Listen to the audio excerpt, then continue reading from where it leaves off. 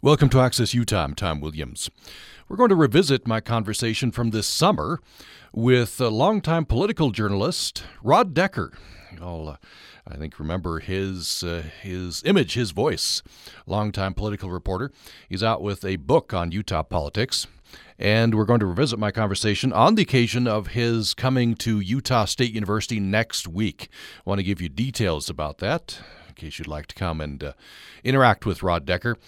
He's going to be on the USU campus next Thursday, November 7th, 7 p.m., room 101 of the library on campus. That is next Thursday. It's Thursday, November 7th, 7 p.m., room 101. The event is free and open to the public.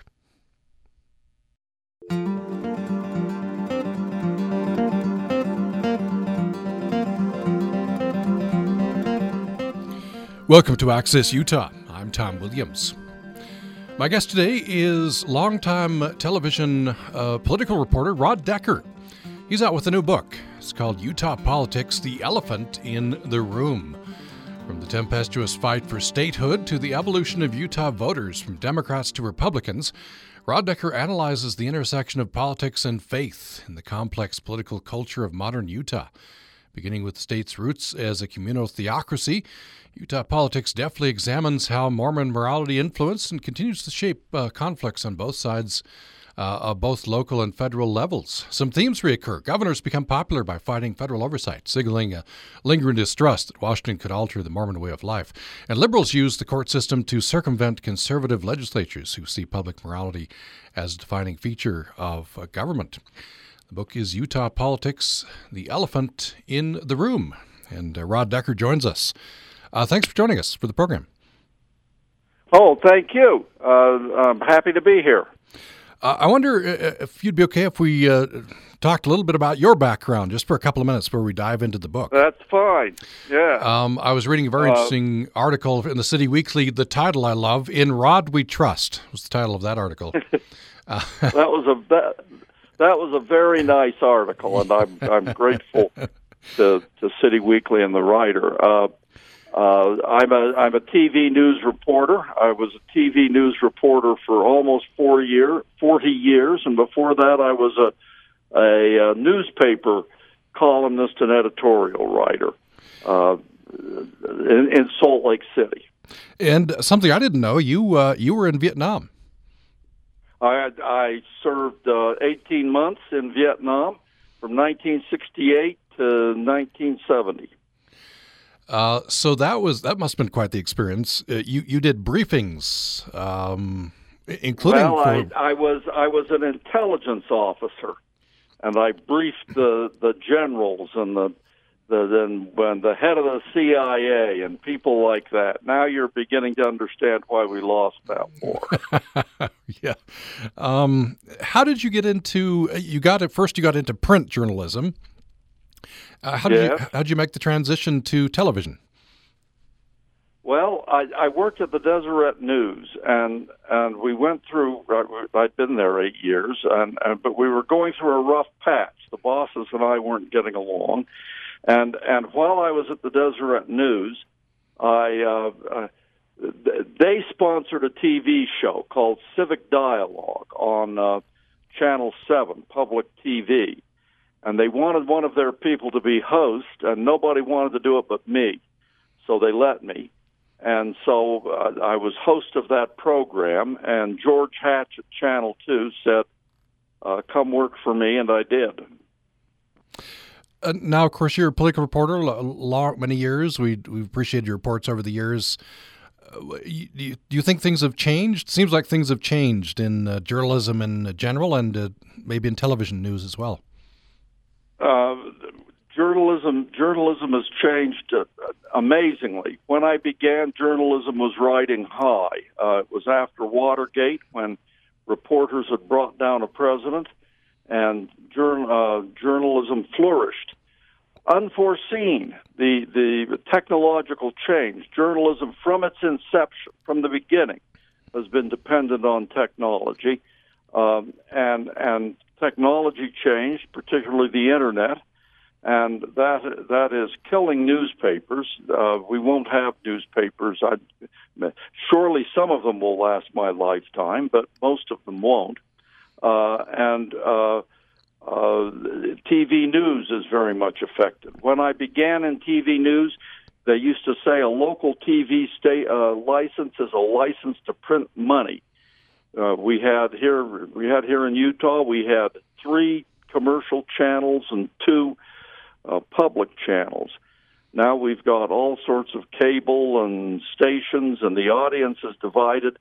So TV is much more pressed to hustle, and news has to hustle. There's less money and more hustle, less money and more get it done in the TV news business than there was when I started.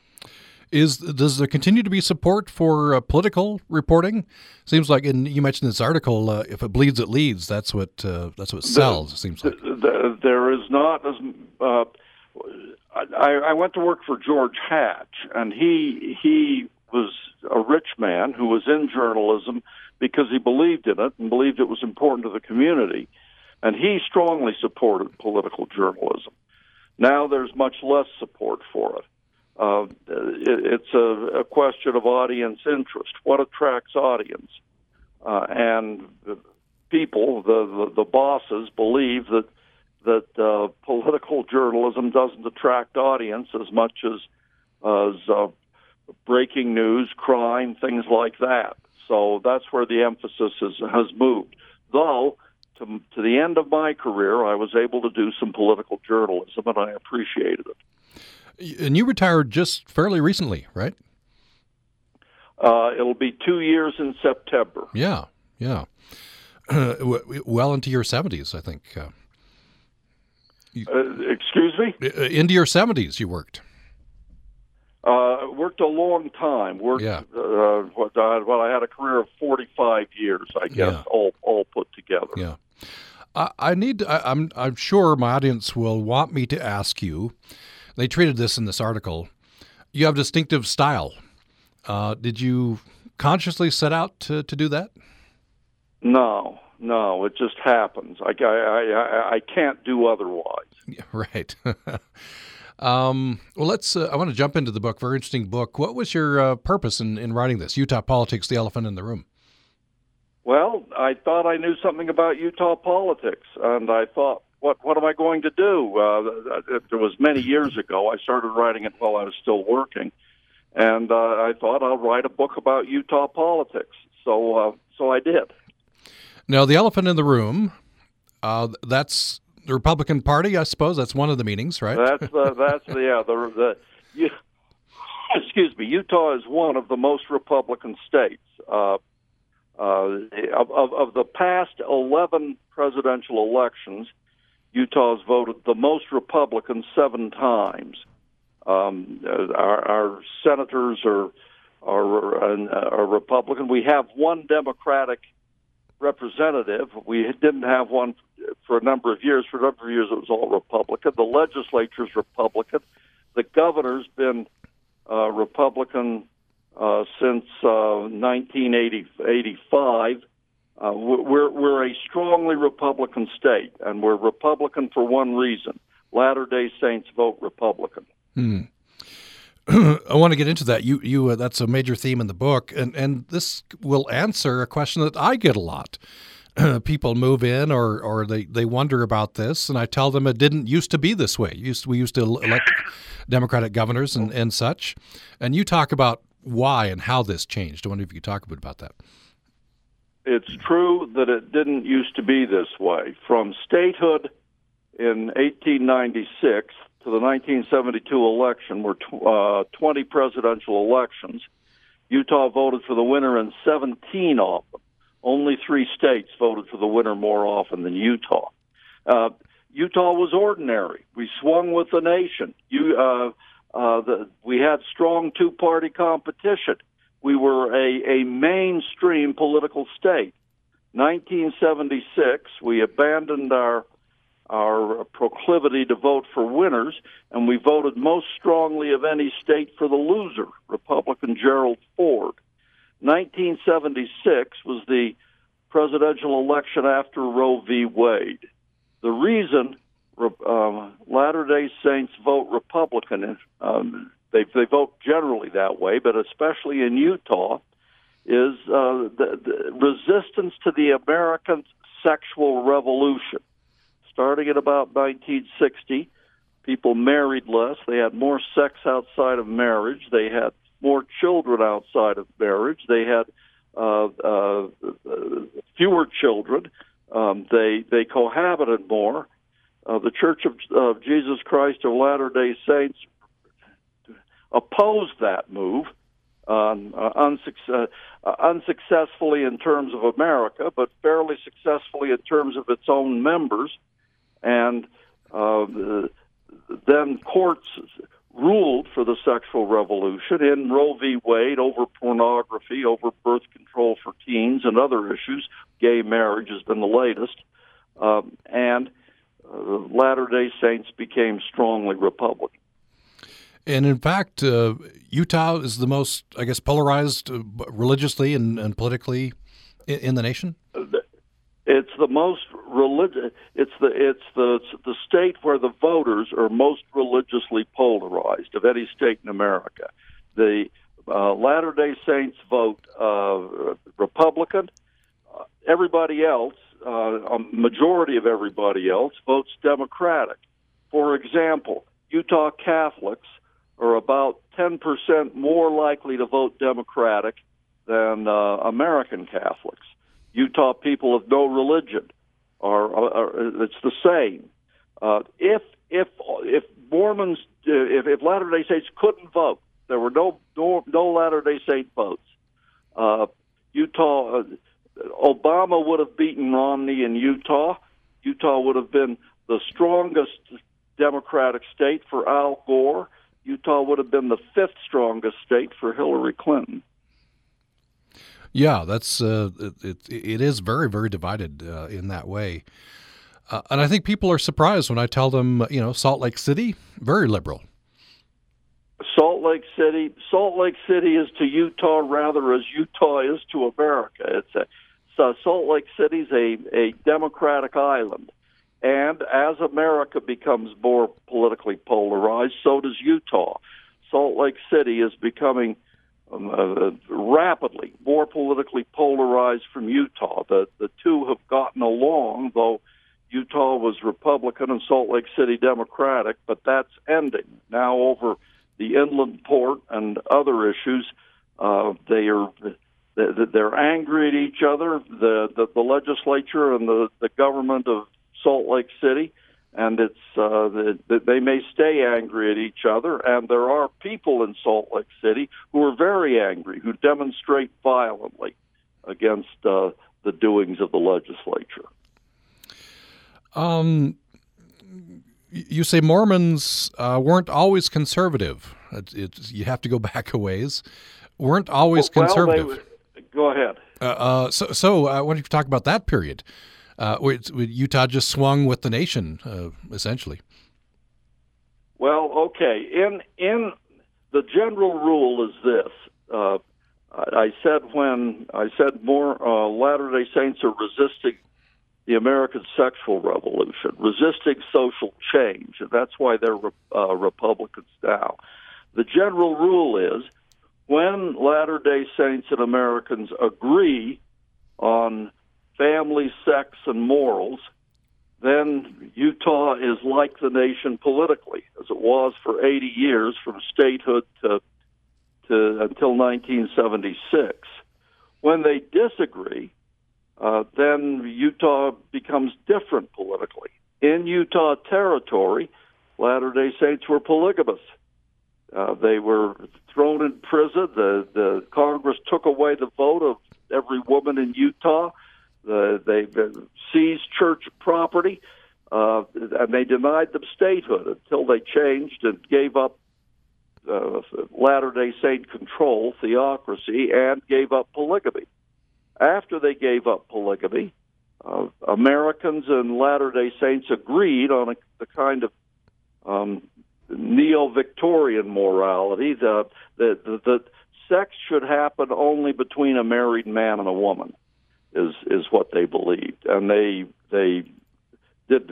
Of course, there was a lot of sex not between a married man and a woman, but the idea was to support the traditional family of a married man and woman and their children. The reason they wanted to do that was to harness sex to raising kids. You have a kid, you got someone to take care of the kid, and they did that until after World War II. Then things changed very fast. One sociologist said the biggest change in the American and in the Western, it happened in Europe too, and then Australia, New Zealand, the biggest change in the Western family in recorded history. So when they agree on sex and families, they agree on politics. When they disagree on sex and family, they disagree on politics. Nowadays, Latter-day Saints and Americans disagree. Latter-day Saints are for traditional families and traditional family morality, and America's undergone a sexual revolution, and things have changed. Let's take a break, and then when we come back, I want to talk about President Trump. This is sort of an outlier. So let's Utah, the Mormons didn't go for Trump as Republican as some other states, which was kind of unusual. As much as they usually do. Yeah, that's true. So we'll take a break. Mention that my guest is longtime political reporter Rod Decker. He is out with a new book, Utah Politics: The Elephant in the Room. More following this break. Thanks for listening to Access Utah. I'm Tom Williams. We're revisiting my conversation with a longtime political journalist, Rod Decker. This was first broadcast in August of this year. I wanted to revisit this conversation because it's interesting. I hope you're enjoying it. Also because Rod Decker will be coming to Logan next week. I wanted to give you that information. He'll be speaking on behalf of the Friends of the Library. It's a Friends of the Library lecture. The library in question is USU's Merrill Kazir Library. And this event, Rod Decker will speak about the evolution of Utah politics regarding religion, sex, and family. That's on Thursday, November 7th, 7 p.m., Library Room 101 on the USU campus. November 7th, 7 p.m., Library Room 101 on the USU campus. That event is free and open to the public.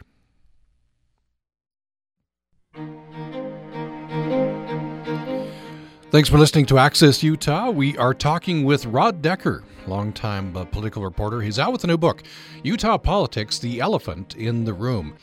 Rod Decker, we do have an email from Steve.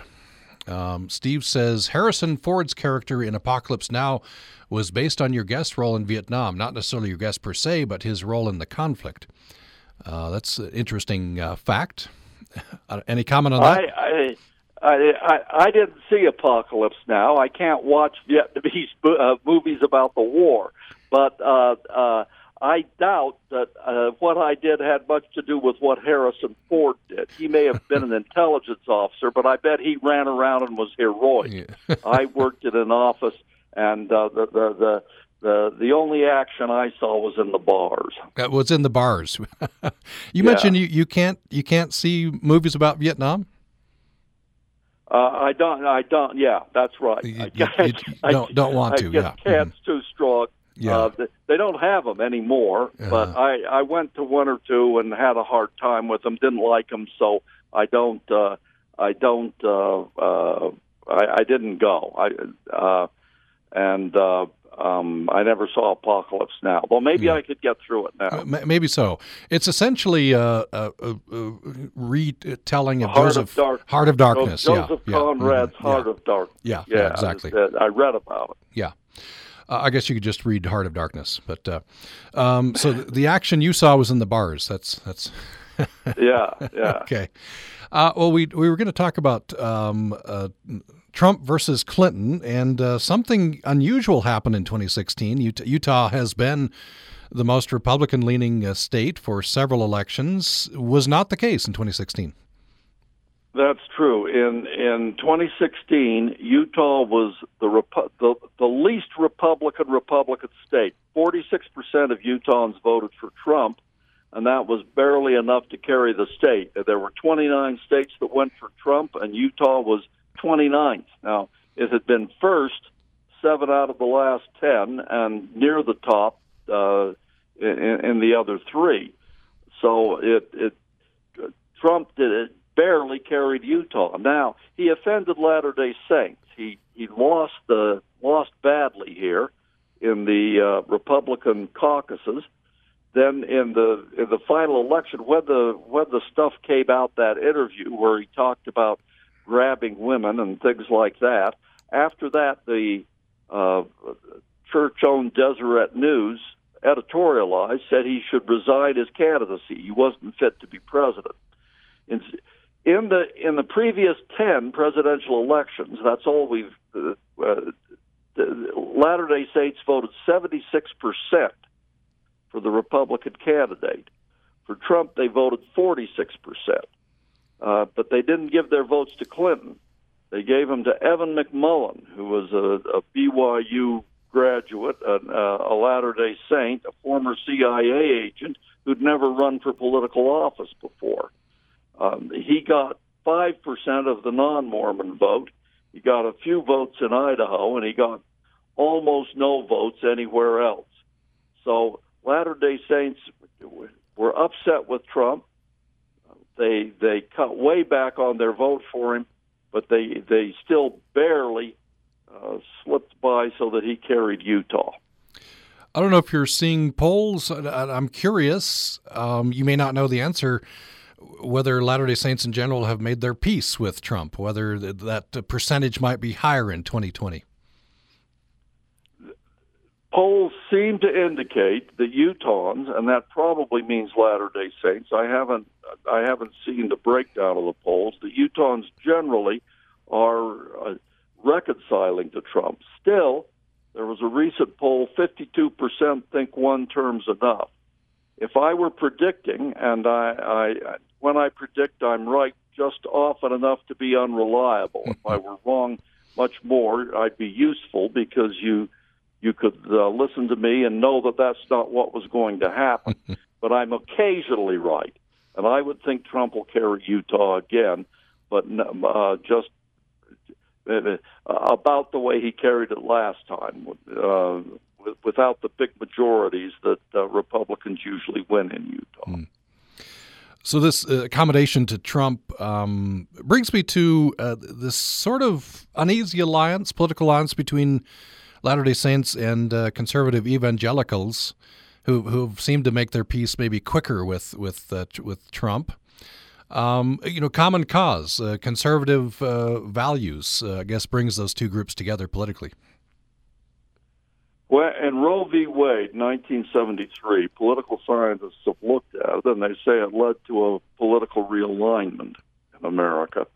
Conservative religious people became Republican, and that included notably evangelicals, Latter-day Saints, Pentecostals, some conservative Catholics, though Catholics are still 10 Democratic, and they became Republican.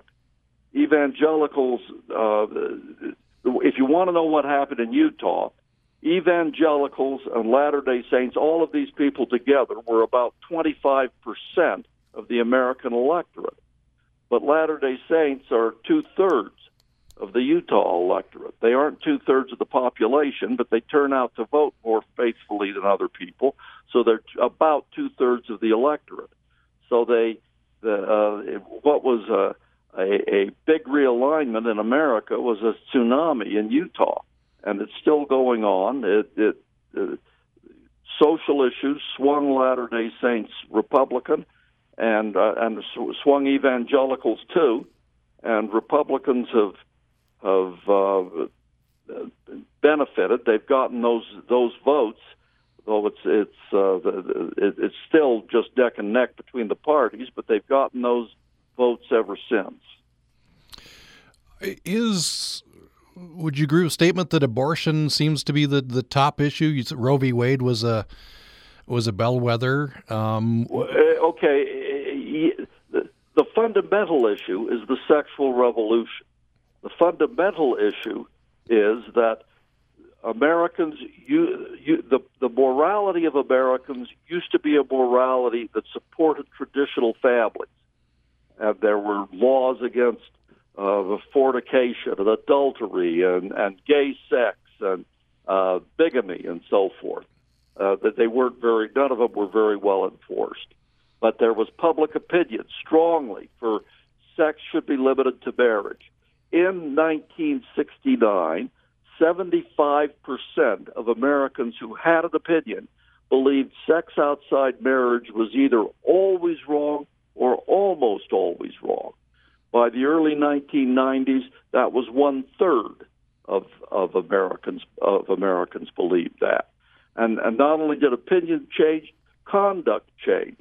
An American woman born in 1942 had a 30% chance of having sex outside marriage before she was 21. If she were born in 1955, she had a 72% chance. That's what upset Latter-day Saints, and that's what upset evangelicals. People married less, people had children outside marriage, but what made it political was the courts, particularly Roe v. Wade, that was the big one, but also pornography. In Utah, we fought over censoring cable television. We fought years over supplying birth control to teenagers without telling their parents. And of course, there was gay marriage, one after another, and every one of them refreshed the estrangement between Latter-day Saints and the federal government. And this reinforced, I guess, or accelerated a trend where Utah politicians could win by fighting the federal government. Yes. Utah Republicans run against the federal government, and they have for 40 years. They run against the federal government on moral issues, though those aren't big federal issues. Those are fought out of the legislature. In every one of those issues I mentioned, Utah had a big fight.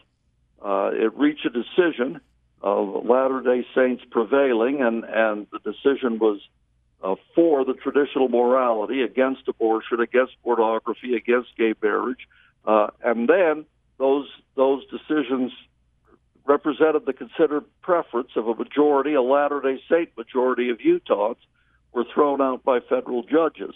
Sometimes the federal judges invoked new interpretations of the Constitution to throw out those. The old interpretations would have upheld those laws.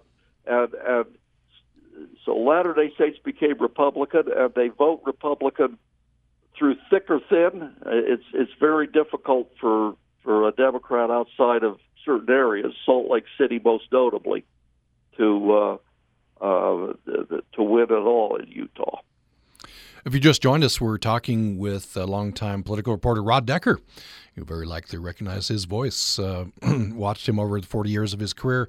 He's out with a new book, Utah Politics, The Elephant in the Room. And he'll be at the King's English Bookshop tonight, 7 o'clock in Salt Lake City. So, Rod Decker, I wanted to talk a little bit about, let me just read this sentence from the book. We're talking about the sexual revolution and how Latter-day Saints resisted, and that's how Utah became very Republican. I want to talk a little bit about demographics and how Utah's different from the rest of the nation because of this resistance to the sexual revolution. And you devote a bit of space in the book to this. So here's the sentence. Utah is like a control group, preserved in part from American change, as if to show by comparison the effects of those change. I wonder if you'd compare and contrast the demographics.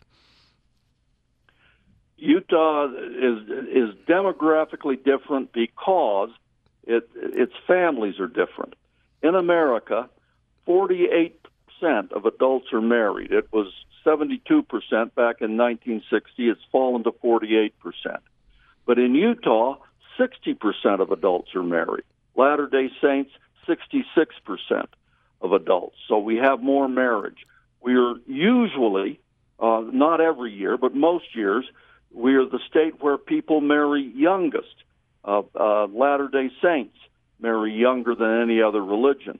Latter-day Saints marry young in part because many of them don't have sex before marriage. If you don't have sex until you're married, that'll get you to the altar. So they marry young. Utahns have more kids, and Latter-day Saints have more kids than others. That's been going on for decades. What do you call a man in Orem with 4 children? You call him impotent. We have a lot of kids in Utah, especially Latter-day Saints. So our population is younger. We're more married. We have the highest percentage of any state of our kids within marriage. 42% of American babies are now born outside marriage. In Utah, it's about 19%. And we've been the lowest every year since at least 1960. I didn't look before that. But every year we've been lower, and the gap between Utah and America has widened. So because of our Latter-day Saint morals and traditional families, Utah is demographically different from America. In an interview with KUTV, talking about your book, quoting you, I respected them, talking about Latter-day Saints going in, not nearly so much as I respect them coming out. Is this what you've been talking about? Is that part of that? Yeah. The differences in demographics and differences in families lead to differences in Utah society. For example, some of them are good, some of them are bad. A bad one. Utah has nearly the biggest wage gap of any state between men and women. And part of the reason is Utah women go to college less, and part of the reason for that is they marry young. Part of the reason they have lower wages is because they have more children. A study showed it called it the mother penalty. Every child reduces a woman's wages by about 7%. Doesn't affect a man's wages. So one effect of Utah difference is lower wages for women. Another effect of Utah difference, which is a good effect, is we have a lot less child poverty. Children who are born out of marriage are 5 times more likely to be poor than a child born to 2 married parents.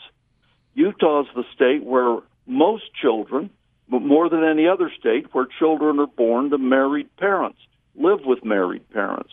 Utah has 40% less child poverty than America. Child poverty is a big deal. It affects brain development. Poor kids get in trouble with the cops. They do worse in school, more likely to be abused, have worse health. Things are hard for them. Utah has a lot less child poverty than America as a whole, partly because most Utah children are born in traditional families and have parents to look after them. I want to talk about. Let's take another break, and then I want to talk about public lands issues. This is another area where Utah has kind of followed the national trend and then not. And you're right. You've done some reporting on this, and you include this in the book. The downwinders, the nuclear testing, and how that affected the nation's view of government and Utah. Utah is kind of interesting in that respect. Let's treat those two and other topics here when we come back. So Rod Decker is our guest, and the book is Utah Politics, The Elephant in the Room. More following this break. Thanks for listening to Access Utah. I'm Tom Williams. We are hearing my conversation with longtime political reporter Rod Decker from August on the occasion of the publication of his book, The Elephant in the Room. Rod Decker is going to be at Utah State University next week. He'll speak about the evolution of Utah politics regarding religion, sex, and family on November 7th. That's a Thursday, 7 p.m., room 101 of the Merrill Kazir Library on the USU campus. That's November 7th, 7 p.m., room 101 on the USU campus, USU Merrill Kazir Library. The Friends of the Library are bringing him in, and this is a Friends of the Library lecture. Rod Decker, November 7th, 7 p.m., room 101 on the USU campus of the library there, and the event is free and open to the public.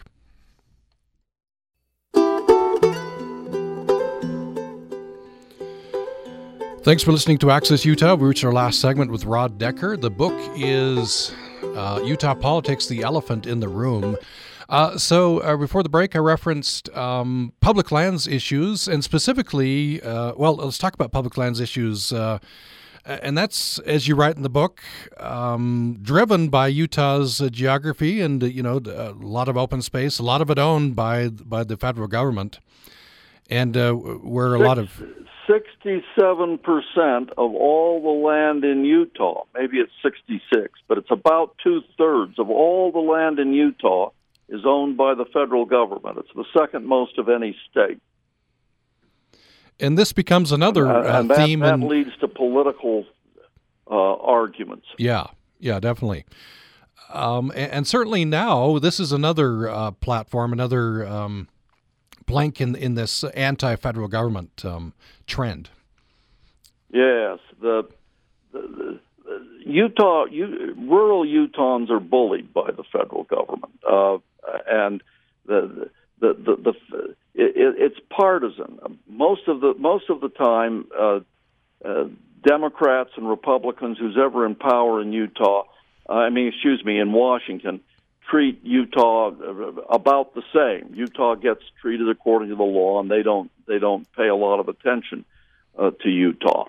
But on public land, it's entirely partisan. The Democrats side with environmentalists and preserve public land. Republicans side with Utah's political establishment. It's Republican political establishment.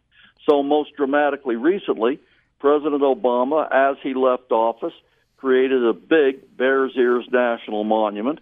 President Trump, Republican as he came in, reduced the size of the Bears Ears Monument and of the Grand Staircase Escalante Monument, cut them into pieces. Environmentalists opposed those moves.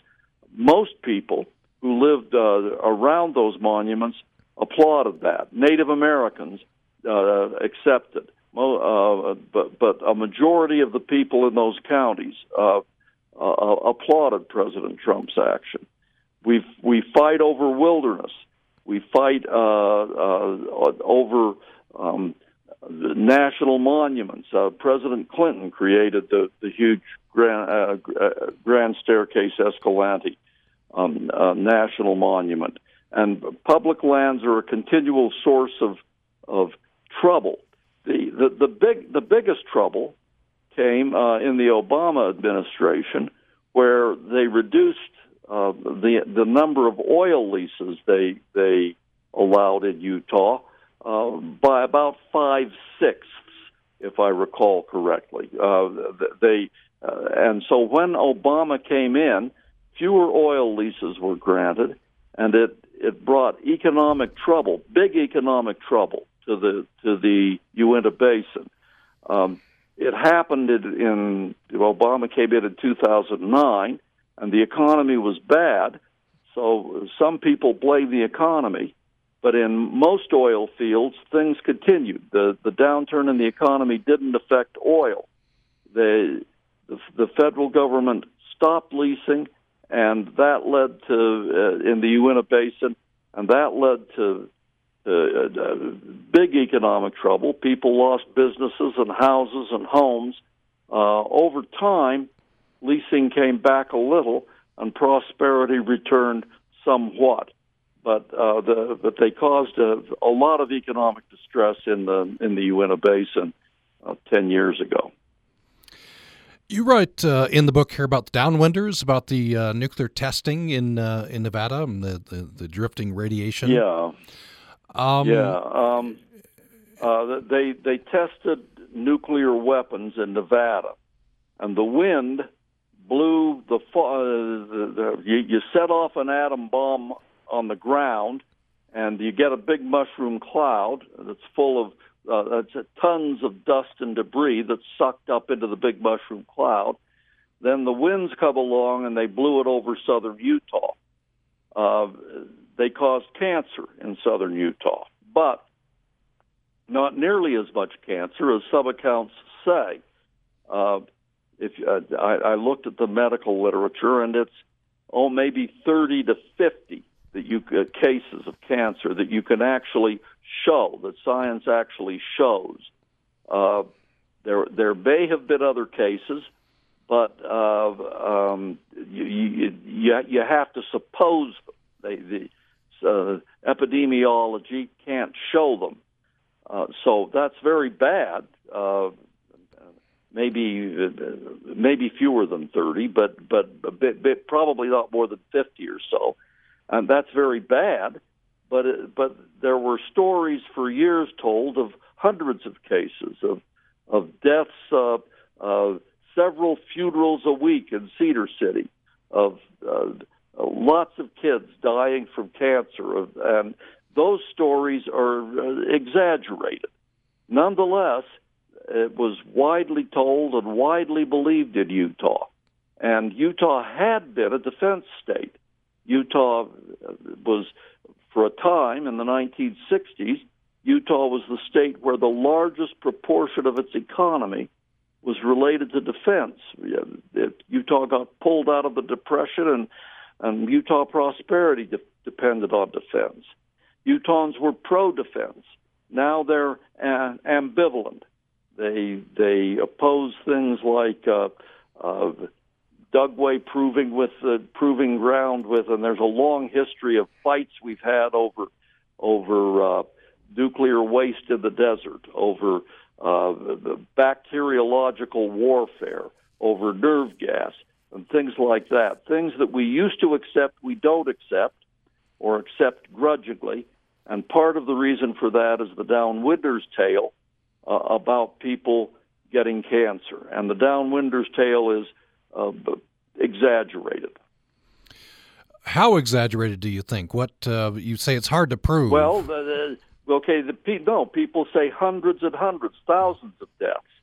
The literature shows maybe 50 deaths, maybe fewer. That's an exaggeration. There are stories of fallout falling like snow, covering the hoods of, say, pickup trucks.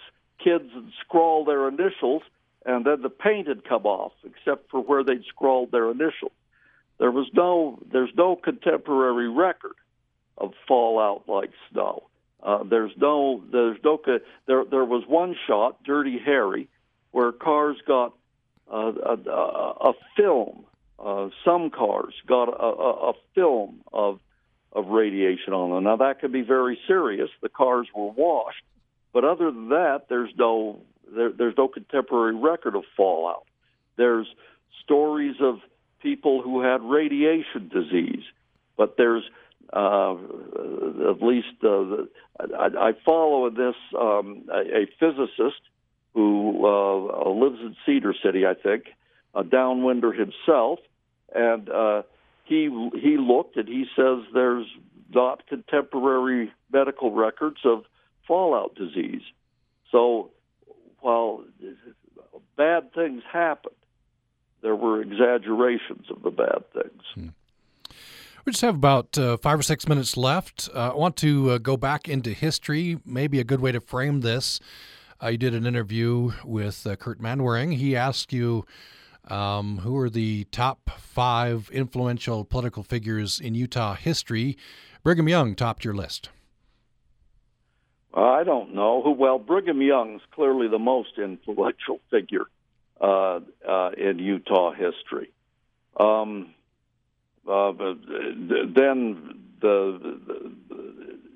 Franklin D. Roosevelt was enormously influential, though he wasn't.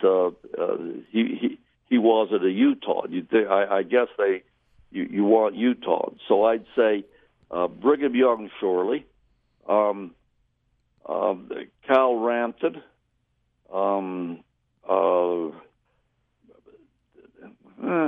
Reed Smoot, Orrin Hatch. Surely was extraordinary. Maybe he comes after Brigham Young, and maybe Mike Leavitt. So you, Orrin Hatch, you would say you'd put him number 2 or so on the list. Well, it depends on how you count. He didn't influence the course of Utah history so much. He influenced it some because he was a senator in Washington, but he served so long, and he had effects in Utah and in Washington. He served much longer. He was a presence. You talk about Reed Smoot served 5 terms, Orrin Hatch served 7, and governors, Rampton served 3. That's 12 years. So Rampton was around for 12 years, and Hatch was around for 42. Cal Rampton's the only Democrat on that list. Who? Cal Rampton, the only Democrat on the list. Yes, he is. Yeah. But Brigham Young was a nothing. He was not partisan. But then there's Reed Smoot, Mike Leavitt, and Orrin Hatch, and I don't know. Maybe I'm biased because maybe had I lived in the 1910s and 20s, I'd have picked some of those politicians, and maybe I'm biased to the ones that happened in my time. I hadn't really thought about who were the 5 most, but off the top of my head, those are the 5. Yeah. Reed Smoot's interesting. I think maybe people these days don't know much about him. He was a Mormon apostle, right, and senator for 5 terms. Yes, he was an apostle, and he became a senator, and he served for 30 years. He was important in Utah because in the early years of his reign, he had a political machine. It was called the Federal Bunch, and there were political machines in New York City and in Chicago, and he had a political machine in Utah, and it was founded on federal patronage. Almost all Utah postmasters, the way they really made their living was hustling for the Republican Party. Postmaster was a kind of sinecure, or could be, and they showed up and worked for the party, and so did other federal appointees. You can't do that anymore because the federal government made laws against people, against their employees being in politics. But this was founded on federal patronage, and he fired Governor John Cutler. John Cutler was governor, but he wouldn't go along with Smoot's patronage, and he backed prohibition. So Smoot went and said, "You can't run again. You're out." And Smoot picked William Spry to replace him. So he had more power in Utah than any senator has had since. There's just the end here. There's a photograph near the beginning of the book. Lest we think that politics today is more cutthroat than back then. A rally in Provo in support of Senator Reed Smoot. One placard reads, former Senator Frank Cannon is a Judas. Another message condemns the Women's Christian Temperance Union for its opposition to polygamy with the words, "Go back to your knitting." And it goes on and on. I guess politics has always been rough and tumble. Politics has always been fairly rough. It is getting meaner than it's been before in my lifetime. That's true nationally, and it's true locally, but it was meanest in Utah Territory. Maybe 1,200 Latter-day Saints, otherwise inoffensive guys, got thrown in prison. They seized the church property. They had marshals that worked on a bounty system, running around Utah looking for poligs, as they called them, and sometimes they shot people. It was meanest then. It's never been anything like that since territorial times. But were getting uncivil. Reed Smoot, when the legislature sent him to the Senate, he was accused of being a polygamist, and the senators investigated for 4 years, found out he was a monogamist, was not polygamist, and allowed him to keep his seat. B.H. Roberts was elected to the House of Representatives, but they refused to seat him because he was a polygamist. Well, a lot of interesting history, and you'll need to read it. We can't cover it all in an hour. The book is very interesting. Utah Politics, The Elephant in the Room. Rod Decker, it's been a pleasure. Thank you so much. Fun time. Thank you so much. Thank you. And once again, a note for you. If you'd like to interact with Rod Decker, you have that opportunity if you're going to be in the Logan area. So next Thursday, November 7th, 7 p.m., USU Library Room 101, Rod Decker will be giving a talk, and that event is free and open to the public. That is Thursday, November 7th. One other note, we are pleased to have Terry Tempest Williams joining me on the program tomorrow. She's out with a new book. It's called Erosion, Essays of Undoing. We know the elements of erosion: wind, water, and time. They've shaped the spectacular physical landscape of our nation. Here, Terry Tempest Williams explores the many forms of erosion we face, of democracy, science, compassion, and trust. Terry Tempest Williams' book, Erosion, Essays of Undoing. We'll talk with her tomorrow. Hope you join us. Thanks for listening today.